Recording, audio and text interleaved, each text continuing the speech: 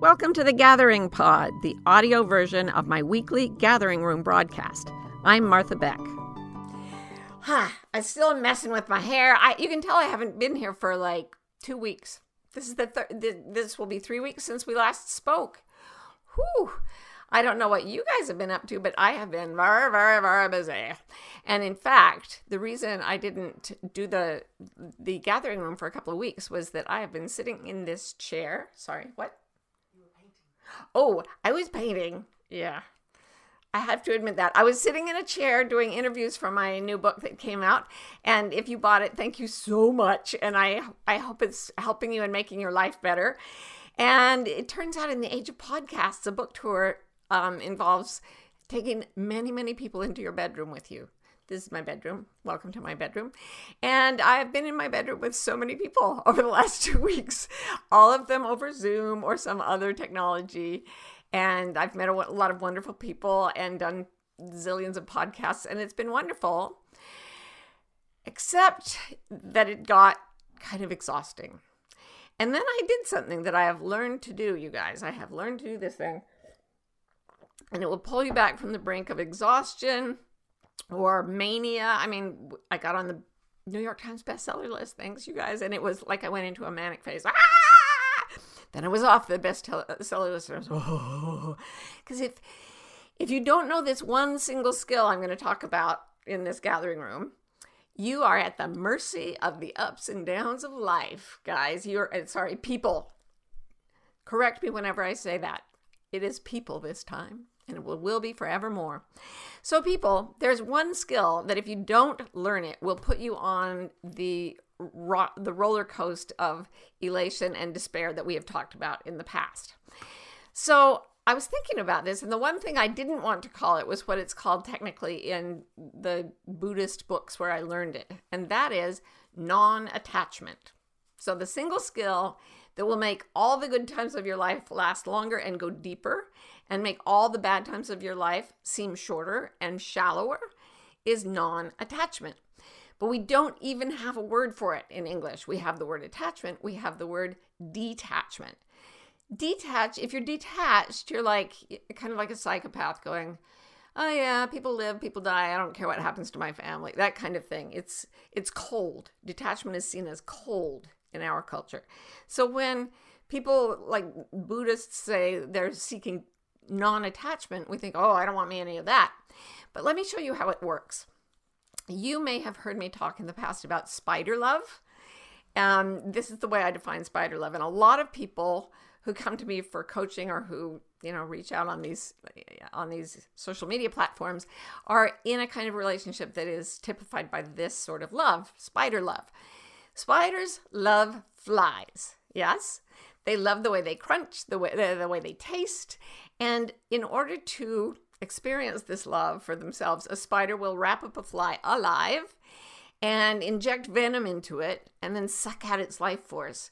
So how many of you have been in a relationship or 2 or 9 where the other person was literally feeding on your energy and wanted you stuck in no other relationship but the one that you were in with them so that they could always have access to your life energy?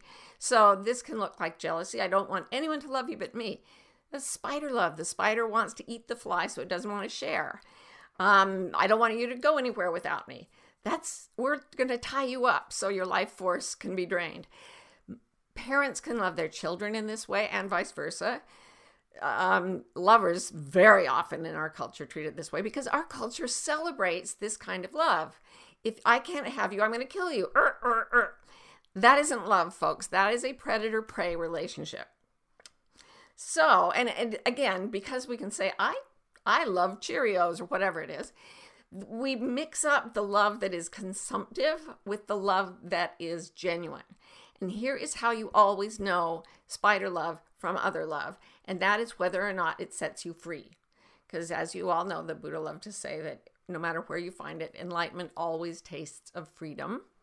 And any relationship that is based on love its central purpose is to set the other free and to see the other being free. That is the great joy of genuine love. Now, do you see how that means you pull back off and not attach as strongly to the other person or to the institution or whatever it is. When you reach non-attachment, it isn't that you cease to love, it's that your spider love goes away, and all the love you experience is setting other people free. So that's why Maya Angelou said the function of freedom is to free someone else. She could have said the function of love is to make someone else feel loved, but that's not, the language isn't correct in English. The real exact truth is the function of freedom is to free someone else. So the way this looks in our everyday lives is that we learn this little mental trick whenever we get upset. So if we get anxious in particular, anxiety is always a signal that we're attached to something. If you get irritable or grouchy, again, you may be feeling attached to something. And sometimes when you feel sad. Now, all these feelings are valid and they're part of the grieving cycle. And if they're moving through you, they're nothing to worry about. I mean, they can be painful, but you can feel, for example, when you're grieving a loss, you can feel that it's healthy and you have to go through it. And if you try to flatten it down and say, I'm not attached to that, I don't care, it's a kind of soul murder, right? That's not freedom. Saying I'm never going to have any negative emotions is not freedom. Saying I am free to have all the emotions I really have and I will take care of myself and find people who take care of me in that process, that's freedom, that's love, and that's not attachment. People who can hold all your emotions and not be shaken by it are people who truly love you, and they're people who are not attached. Have you ever had the experience of being in a sad place and someone else was trying to force you to cheer up and you really got the feeling that the cheering up wasn't for you, it was for them? I know a woman whose boyfriend got really, she was very codependent. She started going to a codependency 12-step group. And she learned at one of these groups, your job is not to take care of other people's feelings. She was like, what? So she went home and she told her boyfriend, guess what? I found out that taking care of your feelings is not my job. And he said, yes, it is. That is your only job, is to take care of my feelings. And she was like, no, it really isn't. And I go crazy when I think it is. He took off. That was it. Gone. So that was a very codependent relationship. But the point is that when somebody's trying to cheer you up or make you act happy, it's not always love. It's often attachment. Now, the opposite of being attached, when you're attached, you need your children to succeed, not for their joy, not for their gratification, but for your own. You need everyone to stay healthy, not because you thrive in their well-being, but because without them, you would not be able to live. So you see, the focus is on what you need instead of setting them free. It's not even on setting yourself free. It's I'm going to get so attached to this thing that I can never lose it and I can control every move it makes, and that way it can always serve my needs. Problem is, that type of consumptive spider love always leads to misery. Always, always, always. Doesn't matter whether you feel it for your grandmother or for your wedding ring. That kind of attachment is going to lead to some kind of suffering, worrying about losing the thing, possibly losing it and having to deal with that, not knowing where else to get your gratification. All these things add up to misery. Now, I think I've told you this story before about the guru he lived in India and he collected these exotic crystals that were one of a kind. And one day he kept them on a big glass rack. And one day his housemaid knocked over the rack and it shattered the shelves and it shattered many of the crystals. And he came in while she was cleaning and she was weeping hysterically saying, oh my God, these are irreplaceable. You know, what are you going to do to me?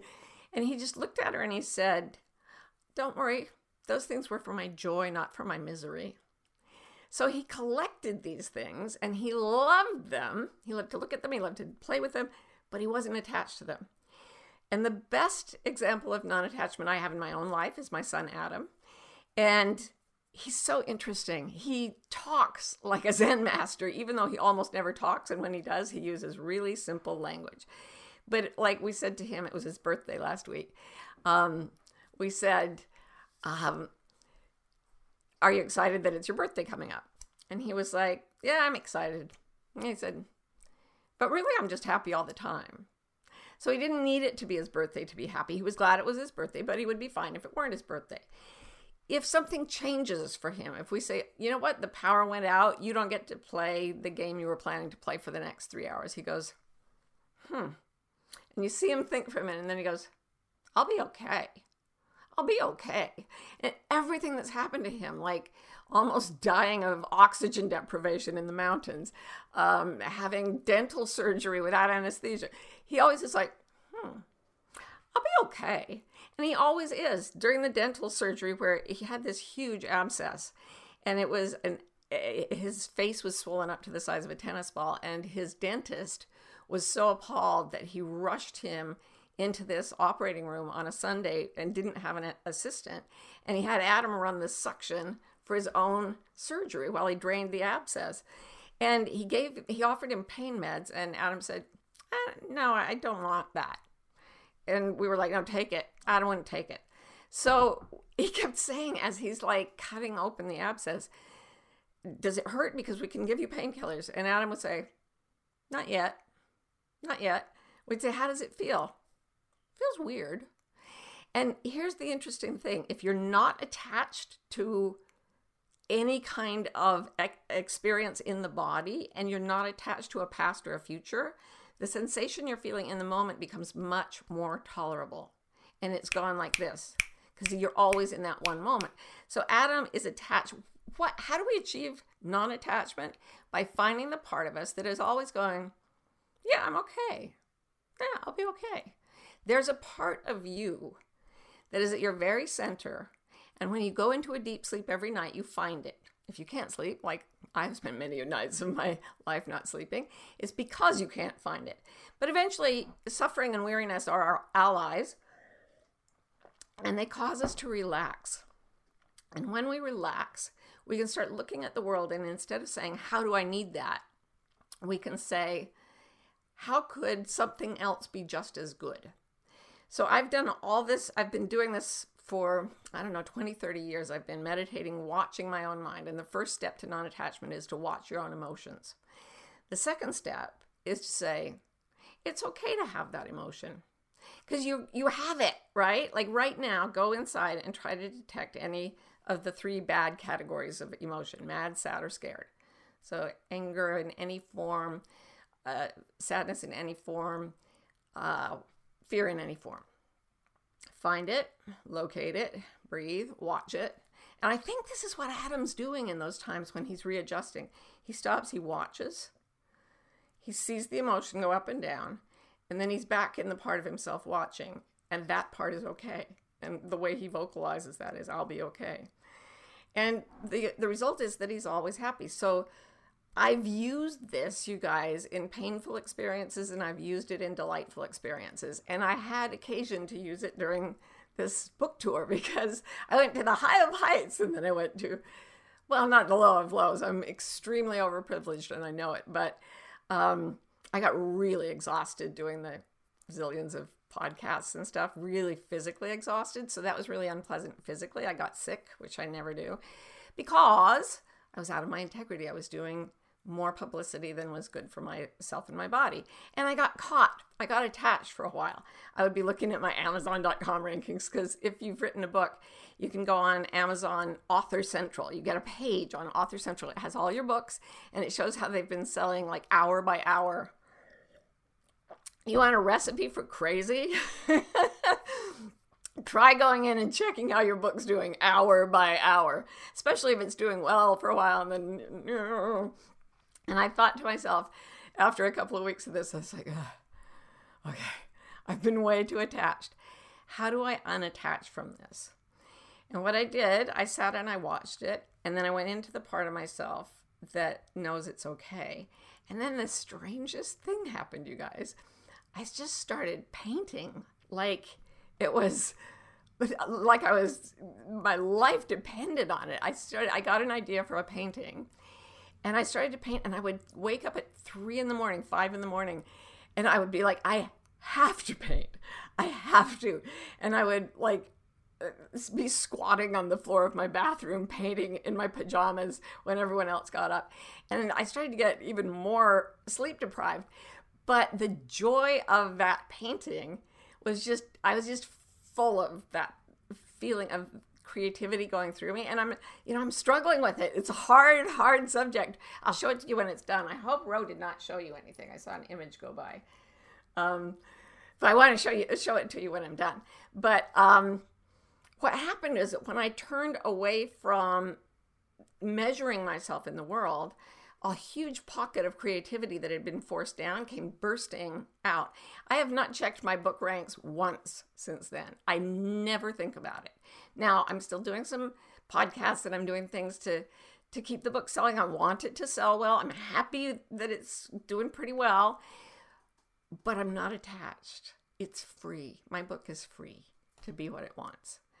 And I'm free to go squat on the bathroom floor and paint, to the point where last Sunday at 4:30, Ro came in and said, I excused you from the gathering room today. And I looked up at her with paint all over my face and went, oh, it's Sunday. Ah, happy Mother's Day.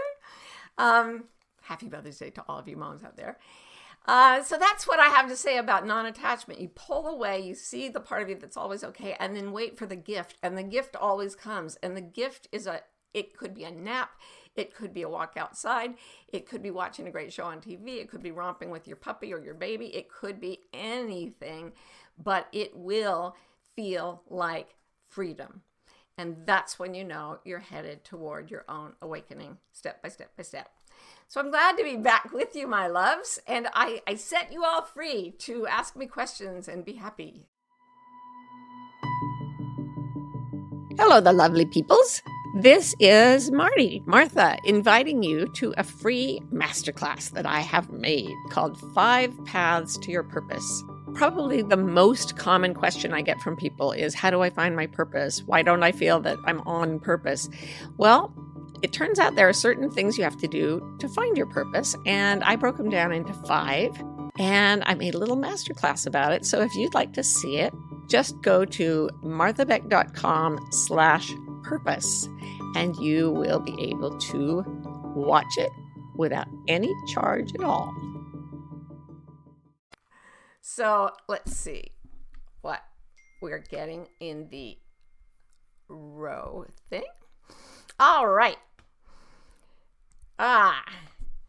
Somebody in the other part of the world says, morning, Martha. Could you please explain your definition of boundaries? If we are non-attached to outcome, then do we need them? Safety, of course, being an exception. No, safety is not an exception. There's always safety. So yeah, non-attachment means we are free to set boundaries because we do not care if setting boundaries maybe offends someone who wants to be closer to us than we want to be. So setting a boundary is very important for non-attachment. If you're attached to a relationship, you end up sort of guessing and pleasing, and you don't say no when you want to because, oh my goodness, it might hurt their feelings. That's you're a fly in a spider-fly relationship there. And you're also trying to subtly manipulate the other person. So you're attached to manipulating their behavior too. What happens when you're completely free and you don't have any attachments is you feel loved, you're spending time with someone, now you're tired, or you're tired of them, or you genuinely have something else to do and you say, I'm going now, or sorry, but it's a polite sorry, but you go, sorry, we have to end this. Let's do it again sometime. And if they say, oh, but please, please, please, you say, no, sorry, I can't. And you just keep saying the truth. That's what happens in non-attachment. You speak the truth to other people in relationship, and that way they always know where you stand. They never have to worry about guessing what you mean or whether you're pleased or angry. And that kind of clarity can only exist when we're not attached to the outcome.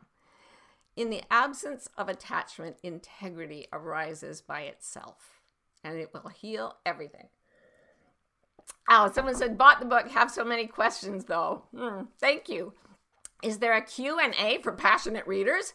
Well, this would be one. That's a great idea, Damaris. We could probably set one up. Yeah, Rose nodding at me here, so that could happen.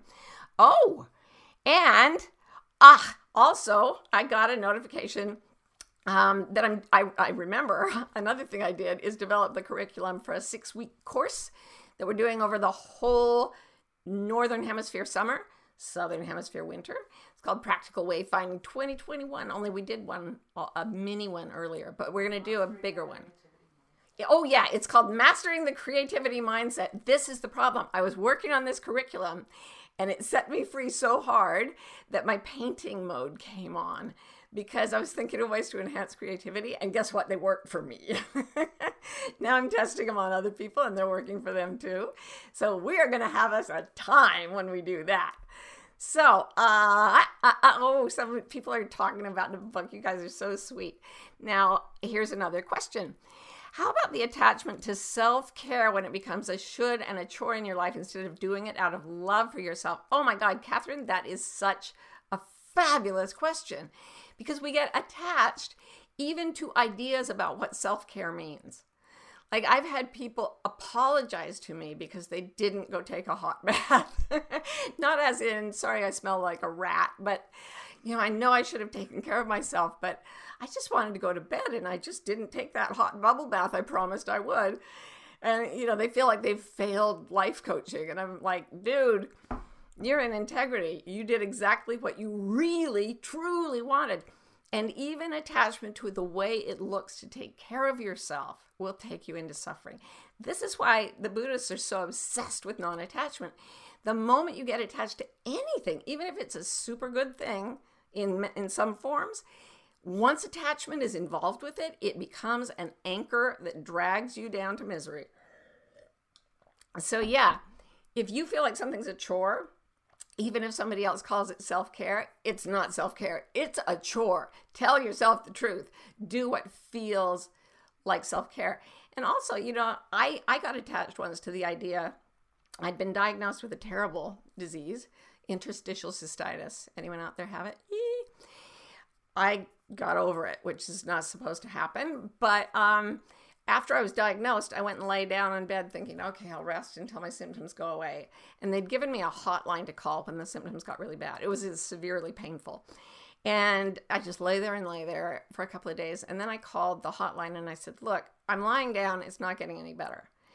And the nurse advisor said, well, what do you want to do? And I said, I want to go out and walk around, but I'm too sick. And she's like, listen, if you want to go walk around, then lying down can be stressful. If you want to lie down, then walking around can be stressful. It's based on how you feel. And I was like, bing. So yeah, there are times when self-care will look like dancing, and there are times when self-care will look like not dancing at all, or having a hot bubble bath, or not having a hot bubble bath. It's always up to what your internal compasses are telling you in that moment. Elizabeth Thompson says, how do you love in a way that sets the other person and yourself free when you have things to get done? Kids to raise, old houses, fixes, and my beloved ADHD party would happily do the thing he's joyfully obsessed with without the kids eating or washing for years without a nudge. But I don't like to nudge, and he doesn't like to be nudged. Yeah, I've done this to a lot of people, like just sort of drifted off while they sort of look after the nuts and bolts of my life. And I feel so apologetic about it. And I have ADHD. I don't know if I have ADHD, but I have severe ADD, right? So that's why I'm painting like literally at 3 a.m. It's a fixation that only an ADD brain can do, they tell me. And I got to tell you, there's an upside. Anyway, yeah. My responsibility, I'm always sort of pulling myself out of those creative trances and saying, check on the kids, check on the dogs, check on the fish, whatever. And here's the interesting thing. I tried really hard to be a good citizen and do that so that my loved ones could rest. And I couldn't manage it. I was still always dropping balls until there was something I genuinely cared about, or I was genuinely the last line of defense. Like when I was the only person left to take care of my kids, weirdly, my ADD allowed me to take care of them. When it's about copy editing a book or something, my usual, or looking up references for things I've said in a book, my usual sort of slapdash, quick start activity gets very precise and very careful. So even someone with ADHD has the capacity to take care of things. The problem is you kind of have to let the rubber hit the road. And this is true. It's kind of like working with an addict or anyone else. If you enable something, it makes it easier for the other person to get away with it. I have a lot of people enabling me, so I get away with it a lot. But I can tell you right now that if you were in my house and you were bleeding and there was nobody else, I would not be painting. I would be helping you. I have the capacity to pay attention. I sometimes go to this 12-step group on codependency that meets at 7:30 in the morning, and I've never spoken or shown my face. I just sit there on my phone with 400 other people. And I've heard some interesting stories, and one of them was this woman always thought she had to take care of her husband, always thought she had to clean up for him, do his laundry, do everything. Then she went to the hospital for 2 weeks. She had an emergency surgery. When she came back, he had not only done the laundry, but he had organized his shirts by color and sleeve length. And she was like, what happened? Like, you've never cleaned up clothing in your life. And he said, well, I never had to. But once I had to, I found things in it that I liked. So letting people kind of hit bottom, as they say in addiction circles, can be really, really helpful. And it's a form of non-attachment. You want to look at non-attachment, look at codependency theory.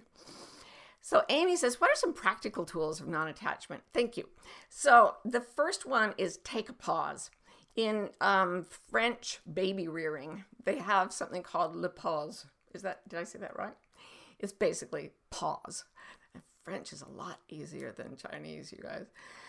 Anyway, I don't even know what pause is in Chinese, and I studied it forever.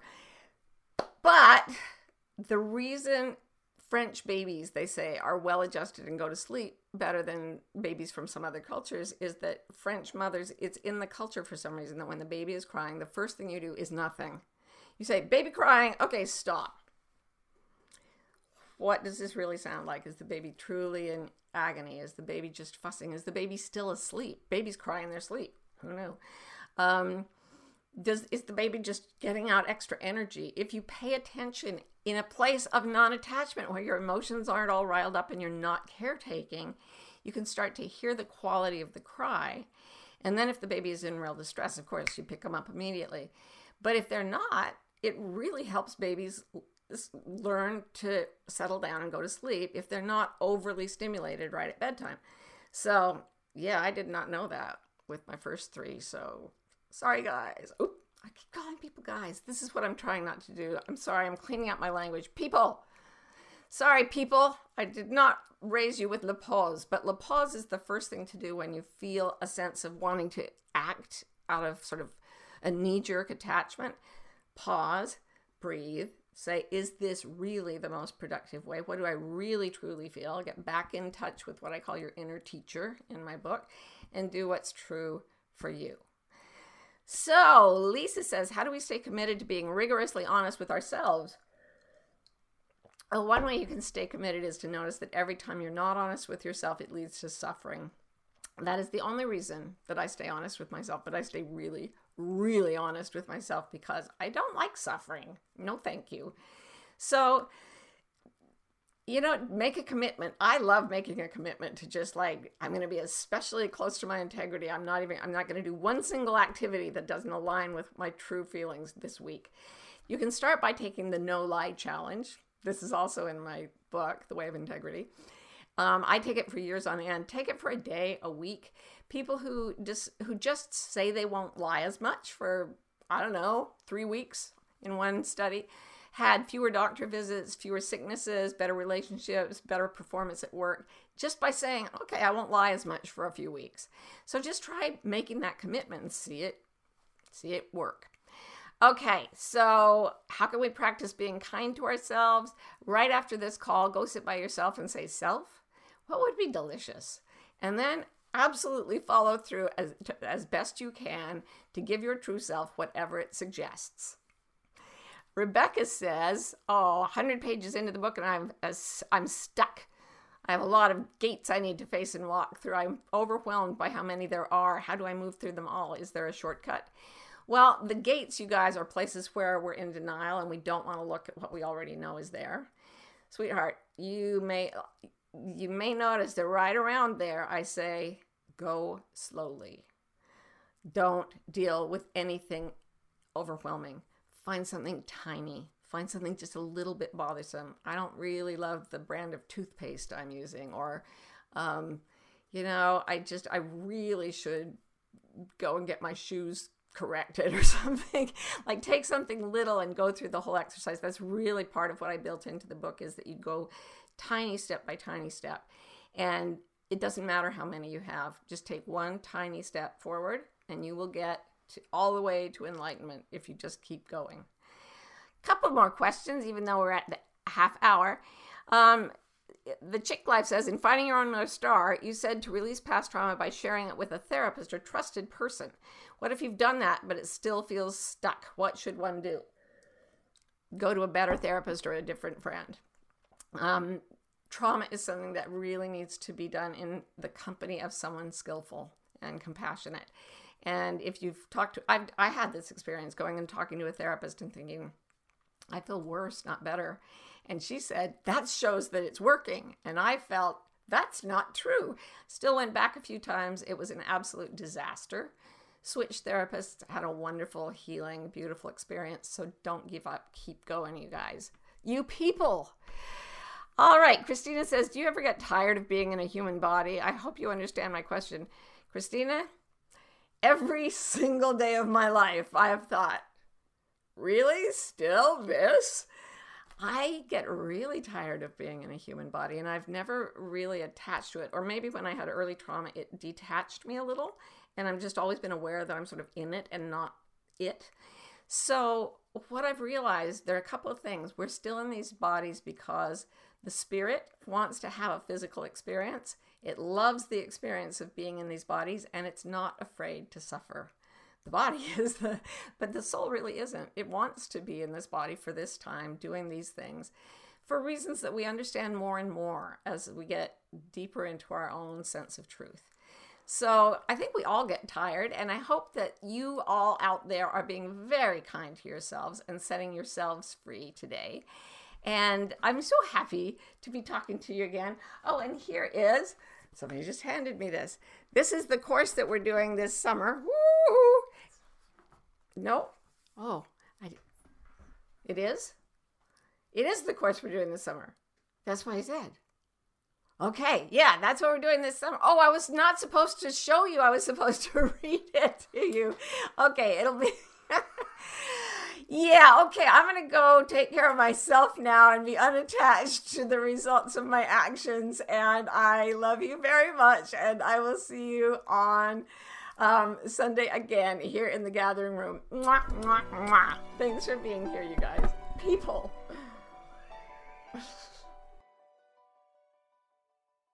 For almost 30 years, I've been teaching people to do something that I call reading your internal compasses. I believe we are all born with direction-finding mechanisms that are inherent in us and will help us find our best destiny. A few years ago, though, I realized that a lot of people were getting very, very anxious. And this is true. Anxiety is going nuts all over the planet. So I spent 5 years researching and writing a book about how to read your compasses and lower the anxiety that's getting between you and your right life. And I'm very excited about the book. It's coming out in 2025, but I would love to teach you about it before the book comes out. So this summer, I'm doing a course called The Wayfinder's Compass, Moving Beyond Anxiety. And you can check it out by going to marthabeck.com/compass, and we will have a fabulous time putting you on course for your North Star. It's a bewildering moment to be alive. That's why Martha Beck, me, and Rowan Mangan, me, created Bewildered, the wildly successful podcast for people trying to figure it out. Most of us are trying to fit society's expectations about how we should live, which is stressful and confusing. On Bewildered, we look at topics like perfectionism, what it means to have enough, anxiety, and creativity to see where the culture may be pushing us all away from the lives that truly fulfill us. If you're bewildered, if you want to think and you love to laugh, come join us.